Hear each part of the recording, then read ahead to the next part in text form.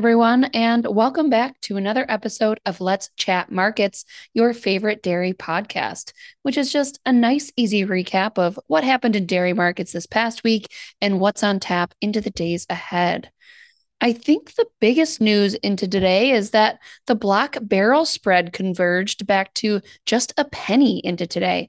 The block market settling at $1.78 per pound and barrels 177 per pound, which is the tightest spread we've seen since November 2nd, 2022.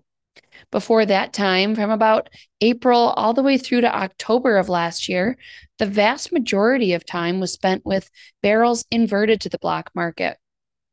The barrel weekly average jumped nearly 9% this week to the highest levels that we've seen in 2 months. Barrels, of course, continued to consolidate lower with the weekly average at a 27-week low, which puts us at the lowest levels we've seen in the block market since last September. Looking at the other markets, non-fat dry milk spot values moved lower for the fourth week in a row, settling out at 117.15 per pound, a 6-week low. Butter lost 2.4% over the last week, and dry whey also lost value after seeing some support over the last 2 weeks. Fundamentals here in the U.S. are rather mixed from a milk production perspective, but throughout the Midwest, basis levels are pretty bearish as there's plenty of milk around for processing.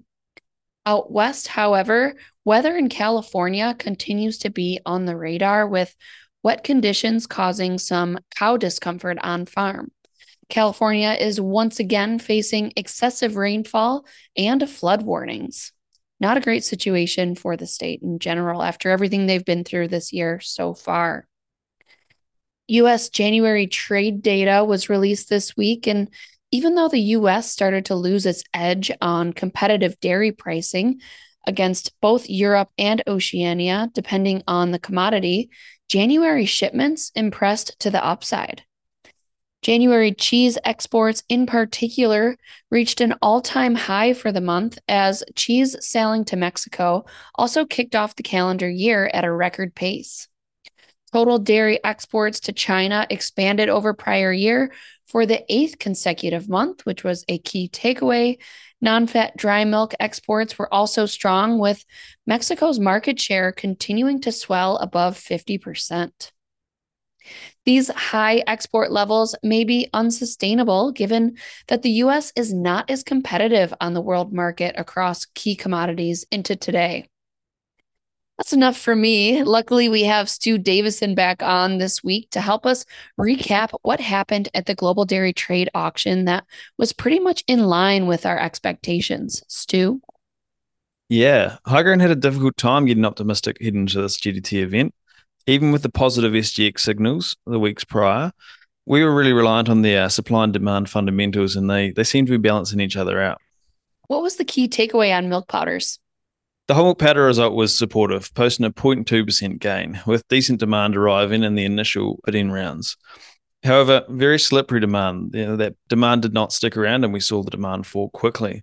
The same can't be said for skim milk powder, which resulted in prices falling 1.1% on average. Oceania skim posted a premium over EU and US skim at this auction. A real key takeaway from the volume sold was that not all of the Arla skim offered was sold, a real red flag of where we see European skim buyers' preference and where they might have set their price ceiling currently. North Asia was again the dominant buyer for both powders, but we do not think this is a signal of strong demand from the region, more a case of weak competition during the bidding rounds, like I mentioned earlier. The weakness in this market is also evident by the low volume sold overall on this GDT, very close to the minimum offer volumes. And fats were interesting, weren't they? Ultimately, it seems that there's just plenty of availability from the region. Yeah, agreed. Milk production is looking pretty good down in New Zealand. Milk fats were exciting. AMF prices eased further, while butter prices eased a little bit. They're a bit more buoyed than the alternative. The premium for milk fat remains with butter, with this event opening the gap between the two products wider. The big surprise from this event was the cheese result. GDT cheddar fell 9.5% on average, aligning closely to the global cheese price over the last few weeks. Real evident in the cheese market was the lack of buyers from the Middle East. A bit of a surprise there, to be honest. Perfect. Thanks, Stu. Of course, for more detail on our international opinion, just head to our dashboard to read our comprehensive analysis. Not a customer? No problem. Just request a free trial and get access for 30 days today. We are also working on our massive forecast report to be out early next week on the 15th. And we really have our eyes on a handful of impactful fundamentals over the next month. Want to give us that quick rundown, Stu? Yeah, for sure. The real key focus here over the next month will be the global recession fears in the market, exchange rate volatility, economic signals from China, and a potential drought from Europe this summer. Not to mention on farm margins globally getting squeezed, a real risk for key exporting regions. Certainly a lot to discuss. As always, we thank you for listening and look forward to coming back next week to chat markets. Cheers. Be sure to subscribe so that you never miss an episode. And if you're interested in receiving more information as well as our analysis, please visit highgrounddairy.com to request a free 30-day trial today. Futures and options trading involves substantial risk and is not suitable for all investors.